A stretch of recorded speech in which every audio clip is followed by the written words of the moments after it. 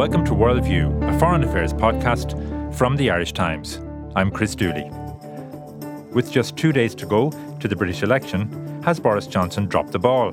Or indeed, the Ming vase, with the winning post in sight? That will be the main focus of our discussion today. Later, I'll be talking to Daniel McLaughlin about the renewed efforts to broker a peace deal between Russia and Ukraine. But it's the UK election first, and I'm going to start by quoting the concluding paragraph of an analysis piece by our London editor Denis Staunton, which you can read in full on irishtimes.com. And it goes, Johnson's strategy has been to clutch his poll lead like a Ming vase, trying to avoid mistakes and to carry it safely to the other side of the election. Another stumble like yesterday's could be fatal, leaving the Prime Minister's dream of glory shattered in 1,000 pieces of vanity, mendacity and callousness. Denis Staunton joins me now. Denis, how bad a day was yesterday, Monday, for Boris Johnson? It was a very bad day. He was campaigning in Grimsby, and this was supposed to have been the start of his kind of closing push through the country, where he was focusing his message about getting Brexit done and targeting Labour supporters who had voted Leave in 2016 and persuading them to try to come over and vote for the Conservatives. But that morning, on the front of the Daily Mirror, there was a photograph of a 4-year-old boy, Jack Willamant Barr, who had been, he went to the emergency department at Leeds General Infirmary. He had tonsillitis and suspected pneumonia, but there were no beds in the emergency department, and he was lying on a pile of coats on the floor with an oxygen mask next to him. And Joe Pike, a reporter from ITV, asked Boris Johnson about this picture. Have you seen the photo, Prime Minister? Have you seen the photo? I've just been told about it by the BBC. We need to be making investments. This is the photo. We need to be making investments. And Boris Johnson just refused to look at it. Joe Pike was trying to show it to him on the phone, and Boris Johnson took Joe Pike's phone and put it in his pocket. You refuse to look at the photo. You've taken my phone, put it in your pocket, Prime Minister. His mother says the NHS is in crisis. What's your response to that? Well, I'm sorry. It's a terrible, terrible photo, and I apologise. The problem with the story, first of all, it was such a peculiar thing to do on Boris Johnson's part. And of course, the story went all over the place. It led all of the evening news bulletins. And the problem with it is that, first of all, it highlights the Labour's strongest issue, which is the National Health Service, and one of the weakest issues for the government, which is the Conservative record on public services and on funding of public services over the last 9 years in office. And what Boris Johnson has been trying to do throughout this campaign is really to portray his administration as a new government, as if he's got nothing at all to do with what the Conservatives have been doing in power since 2010. And the other problem is that it seemed also to reinforce a doubt that people have about Boris Johnson and his character. And the one thing that all of the polling shows is that people, even if they like him in one way or another, or even if they're going to vote for him, in fact, they don't think he's trustworthy. And here he was, not answering this question, and there was a kind of a robotic quality. He was kind of trying to stay on message, and it seemed to be a bit callous, because here he was being confronted with this picture of a 4-year-old boy in the most terrible circumstances, and he just refused to engage. And there was an attempt then by the Conservative Party to undo some of the damage by sending Matt Hancock, the Health Secretary, to the hospital in Leeds. And that backfired, not just for the Tories, but actually for some of the more high-profile journalists covering the election as well. Yes, Matt Hancock went to the hospital, and then as he was leaving, there were a group of Labour activists who were protesting against him. And suddenly this story went round that that one of Matt Hancock's aides had been punched by one of the Labour activists. And this was tweeted out by the political editor of the BBC, the political editor of ITV, and a lot of other senior political journalists, to huge numbers of Twitter followers.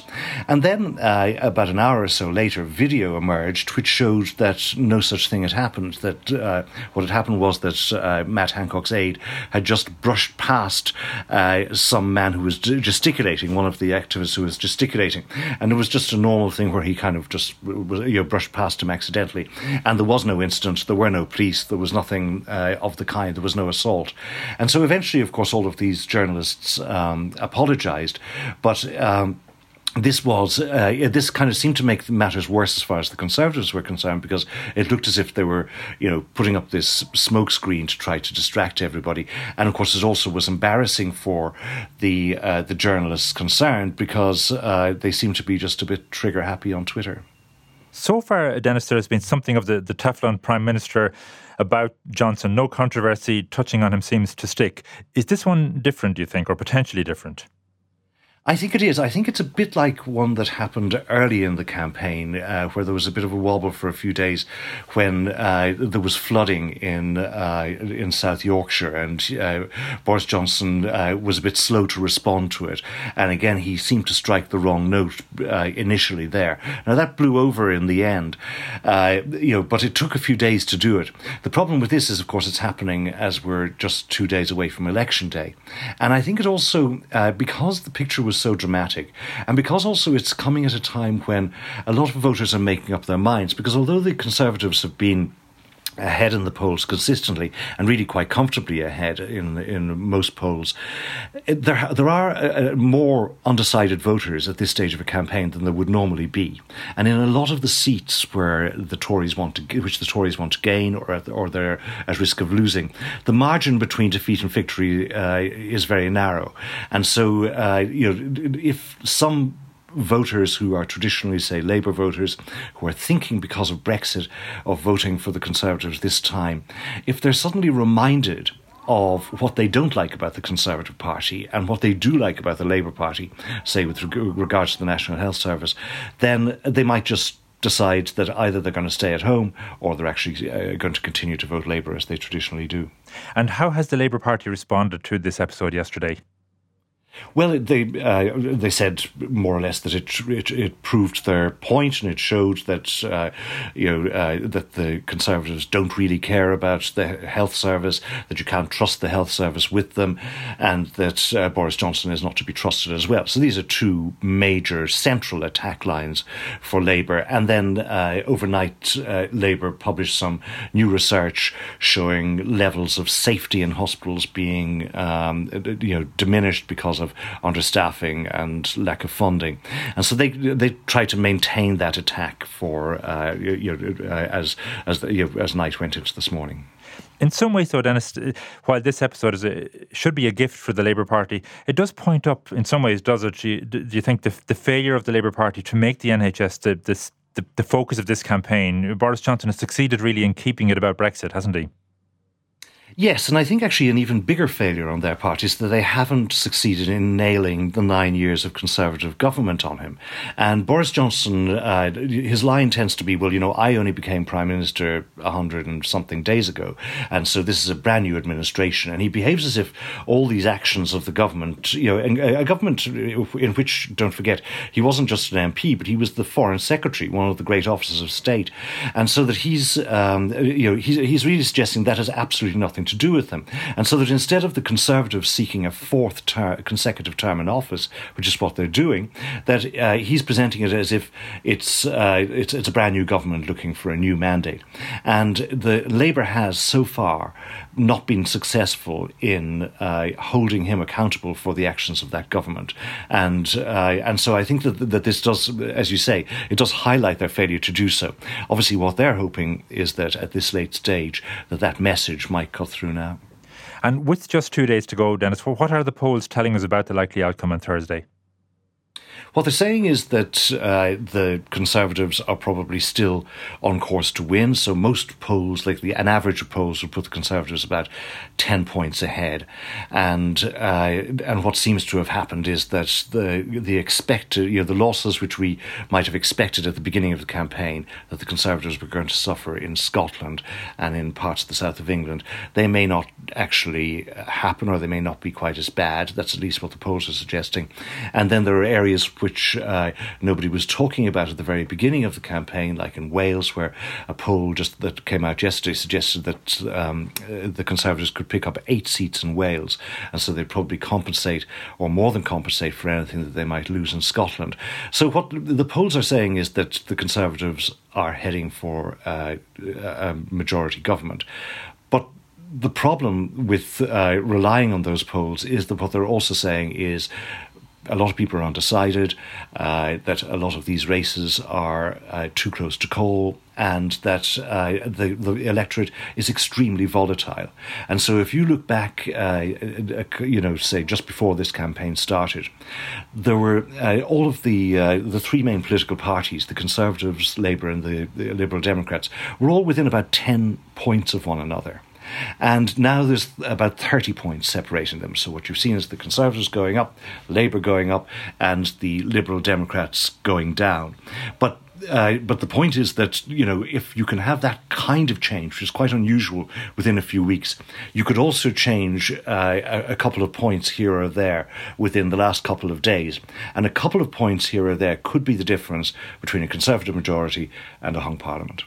Now, the Labour Party has started to make overtures towards the DUP, which, of course, had a confidence and supply arrangement with the Conservative Party and the outgoing Parliament. What should we make of that?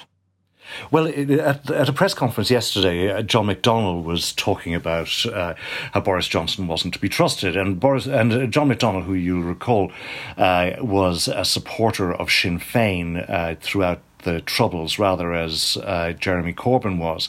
And in fact, some of the things that John McDonnell said about Sinn Féin and the IRA were even more supportive than anything that Jeremy Corbyn ever said. But anyway, he said, I agree with Arlene Foster. Those are words you probably wouldn't expect to hear from me, but I agree with Arlene Foster that Boris Johnson is not to be trusted. And then he mentioned her again. And then in the question and answer session, I said to him, you've mentioned Arlene Foster twice, warmly. If there was a hung Parliament and the DUP were to hold the balance of power, would you be able to work with them? And he said, if there was a question of a minority Labour government, there would be no coalition deals, no pacts with anybody of any, or no arrangements of any kind, but that other parties would support the Labour government or could support them on an ad hoc basis, policy by policy. And he said, I find it very hard to believe that the DUP would not support Labour's policies on increasing public spending and, for all of the United Kingdom, including Northern Ireland. And he also said that the Brexit deal that Labour would try to negotiate and put to a referendum, that would be a deal that would involve a customs union and that would involve the whole of the United Kingdom being under the same arrangements, so that there would be no border on the island of Ireland, but there would also be no economic border in the Irish Sea. And he thought that also ought to attract the DUP. You mentioned Scotland a moment ago, Denis. Just a word about Scotland. What do we expect? Do we expect any shift in the balance there? I get a sense that Nicola Sturgeon, she's not standing for election, of course, but as the leader of the SNP, she seems to have had a good campaign. Yes, she has, although the question really for the SNP will be whether they made the right call in making the election as much about Scottish independence as about Brexit. And the latest projections would suggest that they will go from, say, 35 seats that they have now up to 45, 46, 47, which would be a good result for them. But what it has also done, that particular strategy, has been probably to have helped the Conservatives to say that they are the party that is that will protect Scotland from another independence referendum. And so if you're a unionist in Scotland, forget about what you think about Brexit and vote for the Conservatives. And all of the evidence suggests that for unionists in Scotland, the union trumps Brexit, regardless of what they feel about that. So I think what we are expecting there is a good result for the SNP, and probably a better than expected result for the Conservatives, and a very poor result for Labour. But again, the margins in a lot of those seats, marginals between Labour and the SNP or the Conservatives and the SNP, they're tiny. And so a little fluctuation here or there would make all the difference. And so the last couple of days now, Denis, what ground do you expect the campaign to be fought on over the last couple of days? I guess Labour will be attempting to capitalise on Boris Johnson's bad day yesterday and to keep the focus on the NHS. Yes, what Labour will try to do is to keep the focus on the NHS, to keep it off Brexit, and to really to try to make the final few days of this campaign more like a normal non-Brexit election campaign, where they appeal to people on the basis of the issues. And there's no question but that in terms of policy and things like public spending on public services, the public is more is closer to Labour than it is to the Conservatives. What Boris Johnson will be trying to do is to keep the focus relentlessly on the idea of getting Brexit done. And the line really is, they've got a video which they've, which practically every user of YouTube in Britain sees every time they turn it on, which is basically of people saying, I wish they'd just stop arguing about Brexit. And the idea is just make it stop. And, and so what they're hoping to do is to appeal to people regardless of their view on Brexit. And most people in Britain probably, if you ask them, would say they would prefer all of this Brexit business to just stop so they could get on with something else. So they're going to try to go for that. And what the Conservatives will also be hoping is that a bit of a kerfuffle today about Labour's health spokesman, John Ashworth, that would, where he was recorded by somebody he thought was a friend who's a Conservative, and John Ashworth was speaking very frankly about Labour's prospects in the election, that they wouldn't do very well, and that Jeremy Corbyn was a bit of a disaster, and that they really should have got rid of him properly in 2016, and they made a mess of it. And generally speaking, a bit too candidly, but in what he thought was a private conversation, this was leaked, and the Conservatives are hoping that this will embarrass Labour. I don't think it's going to have quite the same impact as yesterday's events for Boris Johnson, because nobody knows who John Ashworth is. But whereas they all obviously do know about Boris Johnson, but certainly it has taken some of the media attention away from that story about Johnson and the NHS, and that will at least provide some kind of a breather for the Conservatives. I did see some discussion on social media last night as to people were questioning why Labour didn't send John Ashworth onto Newsnight to talk about the NHS row and sent Barry Gardner instead. I think his international trade is his brief. I don't know if that's if that has any relevance to the issue you've just mentioned or not. I don't know. John Ashworth has actually been out doing a bit of a media round, not entirely successfully, I think, because his line really was that this was just a bit of banter, and that actually he was comparing himself with Alex Ferguson in the dressing room. This is something you would understand possibly better than me, and that he was sort of talking about, giving the other side the impression that they were on course to win, but he was kind of playing with their heads somehow. But then, you'd hear a recording of what he actually said and the tone of the conversation, and it sounded a bit different. And also, unfortunately for John Ashworth, anybody who's had a private conversation with a Labour MP will recognise most of the things that he said, because an awful lot of them say the same things. OK, so Dennis, polls close at 10 p.m. on Thursday. When will we get the first indications of a result? Well, there'll be an exit poll at 10 o'clock as soon as the polls close, so that will be the first indication.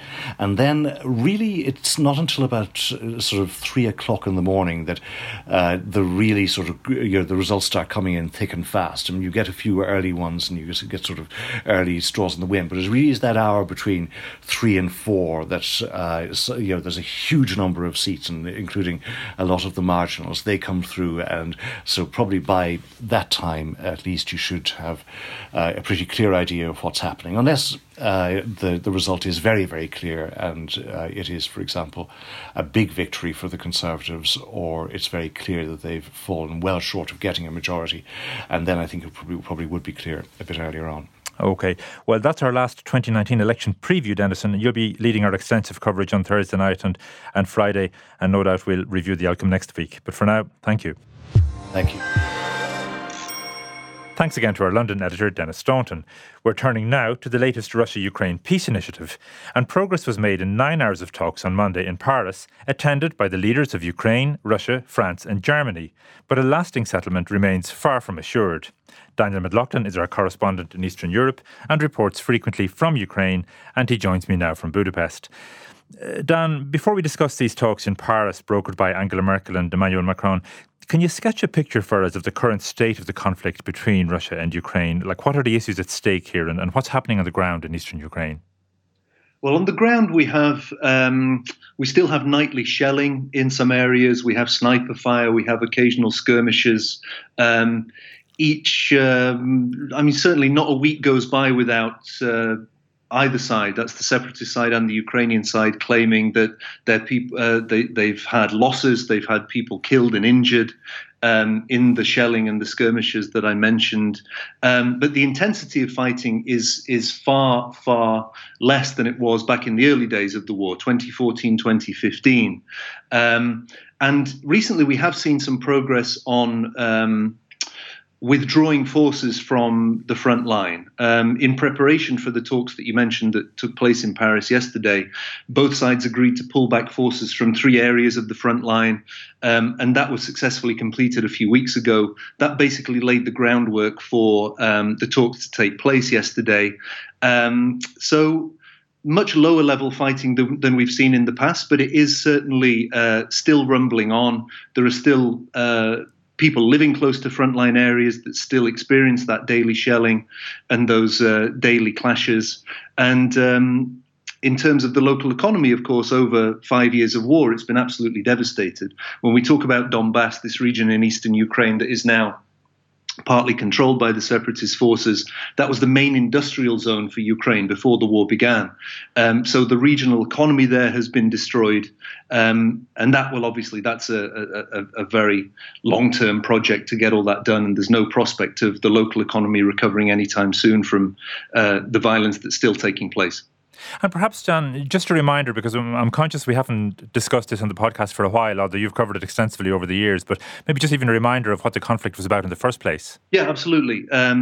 Back in winter 2013-2014, there was a revolution in Ukraine, based in Kiev, but also in lots of other cities around the country, against the president at the time, Viktor Yanukovych, and his government, which was backed by the Kremlin, and was looking to take Ukraine away from a track towards European Union and Western integration and back in towards a much closer relationship with Russia.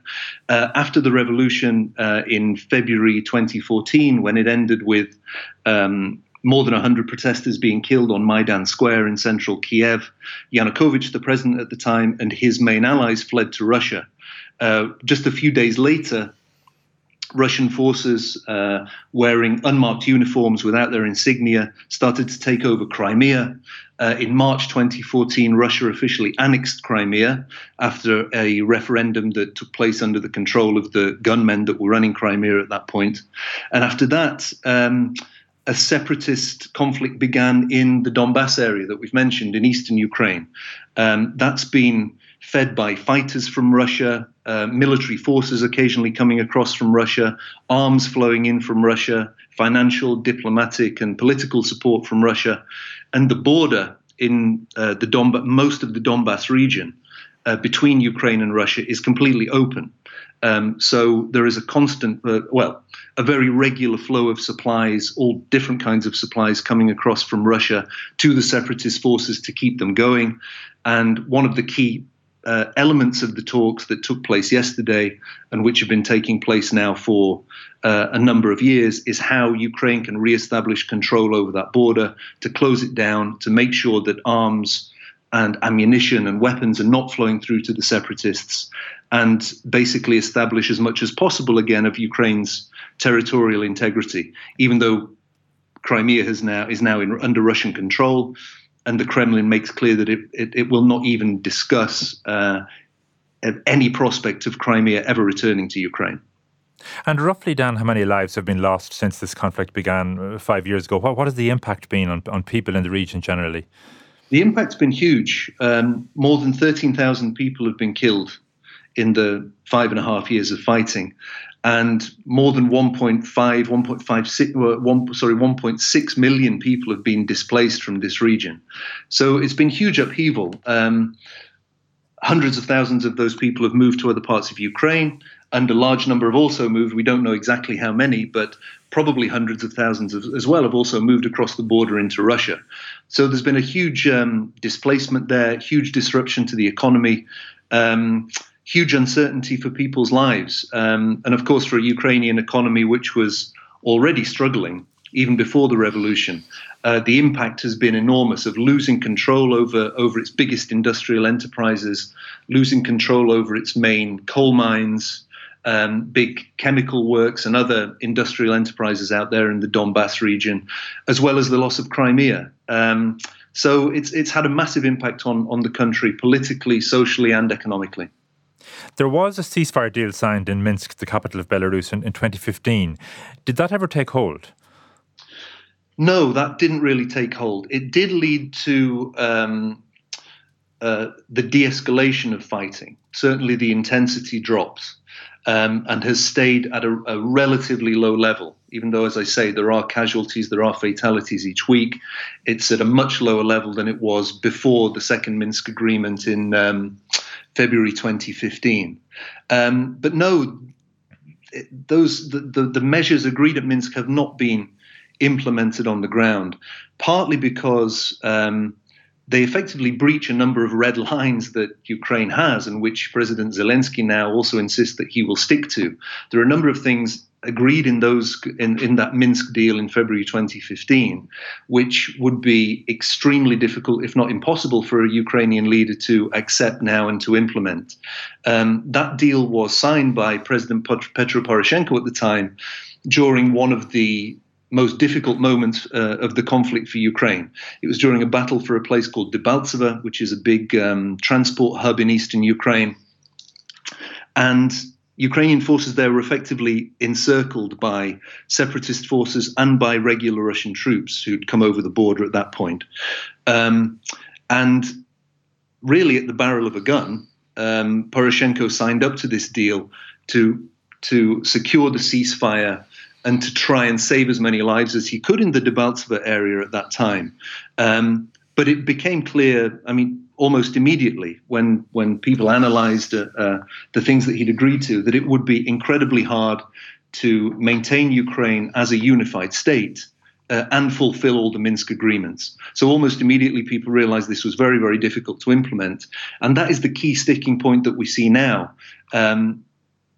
Agreement is possible, and some agreement has been reached on some measures between Ukraine and Russia. But when it comes to the very core of the Minsk agreements, Ukrainian leaders, including Zelensky, says we can't do this.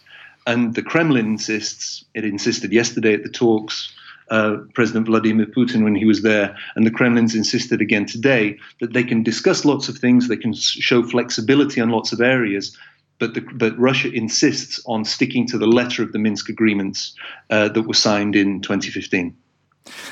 And that Minsk agreement, and indeed the talks in Paris on Monday, which I'll come to now in a second, they're all part of a process known as the Normandy Talks. You alluded to them there a moment ago, but again, just to give people, I suppose, the full background picture as to why, Emmanuel Macron and Angela Merkel in particular are involved in these talks. Just tell us what the Normandy Talks are really, and what countries are involved in trying to bring about this agreement between Russia and Ukraine.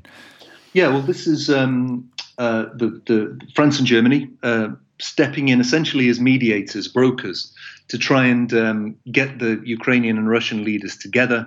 They did it before with Poroshenko and Putin. They did it for the first time yesterday with Zelensky and Putin, effectively trying to find a way to implement those Minsk agreements. The problem has been that Poroshenko did, as I say, find it impossible to implement the Minsk agreements, and his relations got worse and worse over time with Putin, and to the point where they couldn't even have a telephone conversation. And Putin effectively said that there's no point trying to negotiate anymore with Ukraine until we have a new leader in Kiev, until there's a new leader in Kiev. So the Normandy format talks, which are based around the idea around trying to find ways to implement Minsk, have not taken place, or until yesterday, they hadn't taken place since October 2016. So, as Zelensky said when he was elected earlier this year, it would just be a victory, as he said at the time, just to get the Normandy talks moving again. So the fact that he did manage to sit down with Merkel and Macron yesterday and Putin, for Zelensky already, he says it shows that it's not impossible to talk to the Russians and an eventual peace, even though it will take a very long time to agree and a much longer time to implement. It's not impossible, and it's something that we should definitely try. But the talks were and are a potential banana skin as well for Zelensky, aren't they? And that, as you mentioned there, he's new in the job, he's a political novice, and there was some concern. I remember even during his election campaign, people were asking the question: would he be tough enough and wily enough for Vladimir Putin? So how was he seen to perform in Paris on Monday? What was the body language like between the two? Well, he did pretty well. Reading the Ukrainian press today, listening to even Zelensky's critics, of which he has many. There are 2 or 3 parties and 2 or 3 strong political leaders there, including Poroshenko, including former Prime Minister Yulia Tymoshenko, who have been critical of him, who say he's been too quick to arrange a meeting with Putin, that he was rushing into it in a way that meant that he wasn't prepared, that he could be tricked by Putin, a very experienced leader, of course. He's been running Russia for 20 years. But they have been very subdued in their criticism of him when he's on his return to Ukraine. They said that effectively he did the best that he could. He didn't make any rash agreements. He wasn't duped into anything, as they would see it, by Putin. And as you mentioned there, Chris, the optics of it, you could say, were very important. He seemed to get on well with Macron and Merkel. There seemed to be a decent rapport there. There was no sign that support from those 2 key leaders was waning towards Ukraine. Sorry to cut in there, but just you remind me, of course, of the infamous phone call between Donald Trump and Zelensky, the one the transcript was published, and in which Zelensky, in trying to butter up Trump, really kind of joined in a kind of slagging of Angela Merkel. So there was no bad feeling anyway, or evidence of bad feeling. I wanted to mention that because this was the biggest engagement for Zelensky yesterday on the world stage so far. But a lot of the international talk about him has revolved around this conversation with Trump. When the memo was published, it looked very bad for him. He was, bowing and scraping to Trump, flattering him, and coming across as very sycophantic. And as you say, he also agreed with Trump that France and Germany weren't doing enough to help Ukraine. So there were eyes on whether there would be any fallout from that yesterday in Paris. There was absolutely no sign of that. But crucially, the key thing for lots of people who are watching this very, very closely in Ukraine, and thousands of people came out on Sunday to try and stiffen Zelensky's resolve, really, when he was going into the talks yesterday in Paris, and to tell him not to cross any of the key red lines for Ukraine. They were looking to see how he behaved with Putin, to see if he could hold his own with Putin. And he really needed to come across as being composed, professional, well-prepared, and ready to stand his ground. Not only to make clear that there weren't any major fractures in the relationship with Macron and Merkel, but also to show that he was capable of sitting around the table and representing Ukraine strongly and professionally in dealings with Putin. And he managed to do that. There weren't any. He managed his interactions with Putin well. There was no public handshake. There was very little eye contact. It was clearly the relations were chilly between the 2 men. And Zelensky himself, he's only just become a politician. He was a comedian until this time last year. He's generally quite a spontaneous, quite an informal, quite a friendly, warm character. And it was dangerous for him going into these talks that he could be pictured, shaking hands with Putin, cracking a joke, just generally not coming across as very presidential. But he managed to avoid those pitfalls, and he came back to a pretty good reception in Ukraine today. And how much progress then was made in the talks then? What was agreed and what remains outstanding? Well, Zelensky did say that he wants to come back with something concrete, and he did. He came back with a couple of things of significance. He agreed with Putin that they would work on a full exchange of prisoners taken in the conflict, held during the conflict by the Russian side, the Ukrainian side, and by the separatists. So that's being worked on now. They want to get that full prisoner swap in place by the end of the year. They also want to implement a full ceasefire along the full length of the front line. That's several hundred kilometers of front line. They want to get that done by the end of the year as well. That will be a major challenge. And will be a real test to see whether everything can hold, whether the security situation holds, whether Russia can exert sufficient pressure on the separatists in Dombas to make sure that the ceasefire holds, and to to ensure that, on the Ukrainian side, they're happy enough, the military is happy enough with the security situation to implement that ceasefire as well. They also want to withdraw troops from each side of the front line, three additional areas of the front line by March next year. And they're also looking to reconvene the Normandy Talks in 4 months' time as well. So they were the main things that were laid down last night at the end of something like 9 hours of talks in Paris. And Dan, just to clarify one point, are these talks focused exclusively on the Dombas region and eastern Ukraine, or is Russia's annexation of Crimea part of the discussion, or might it be part of the discussion at any stage? Well, certainly Ukraine considers that question to be still part of the whole future relationship with Russia.